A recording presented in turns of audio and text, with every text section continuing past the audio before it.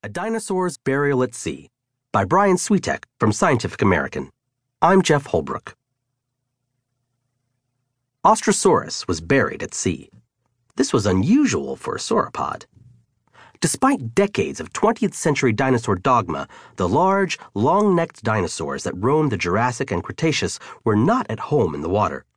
Their titanic bulk was adapted to the land, a life of feeding on ferns and conifers as they stamped across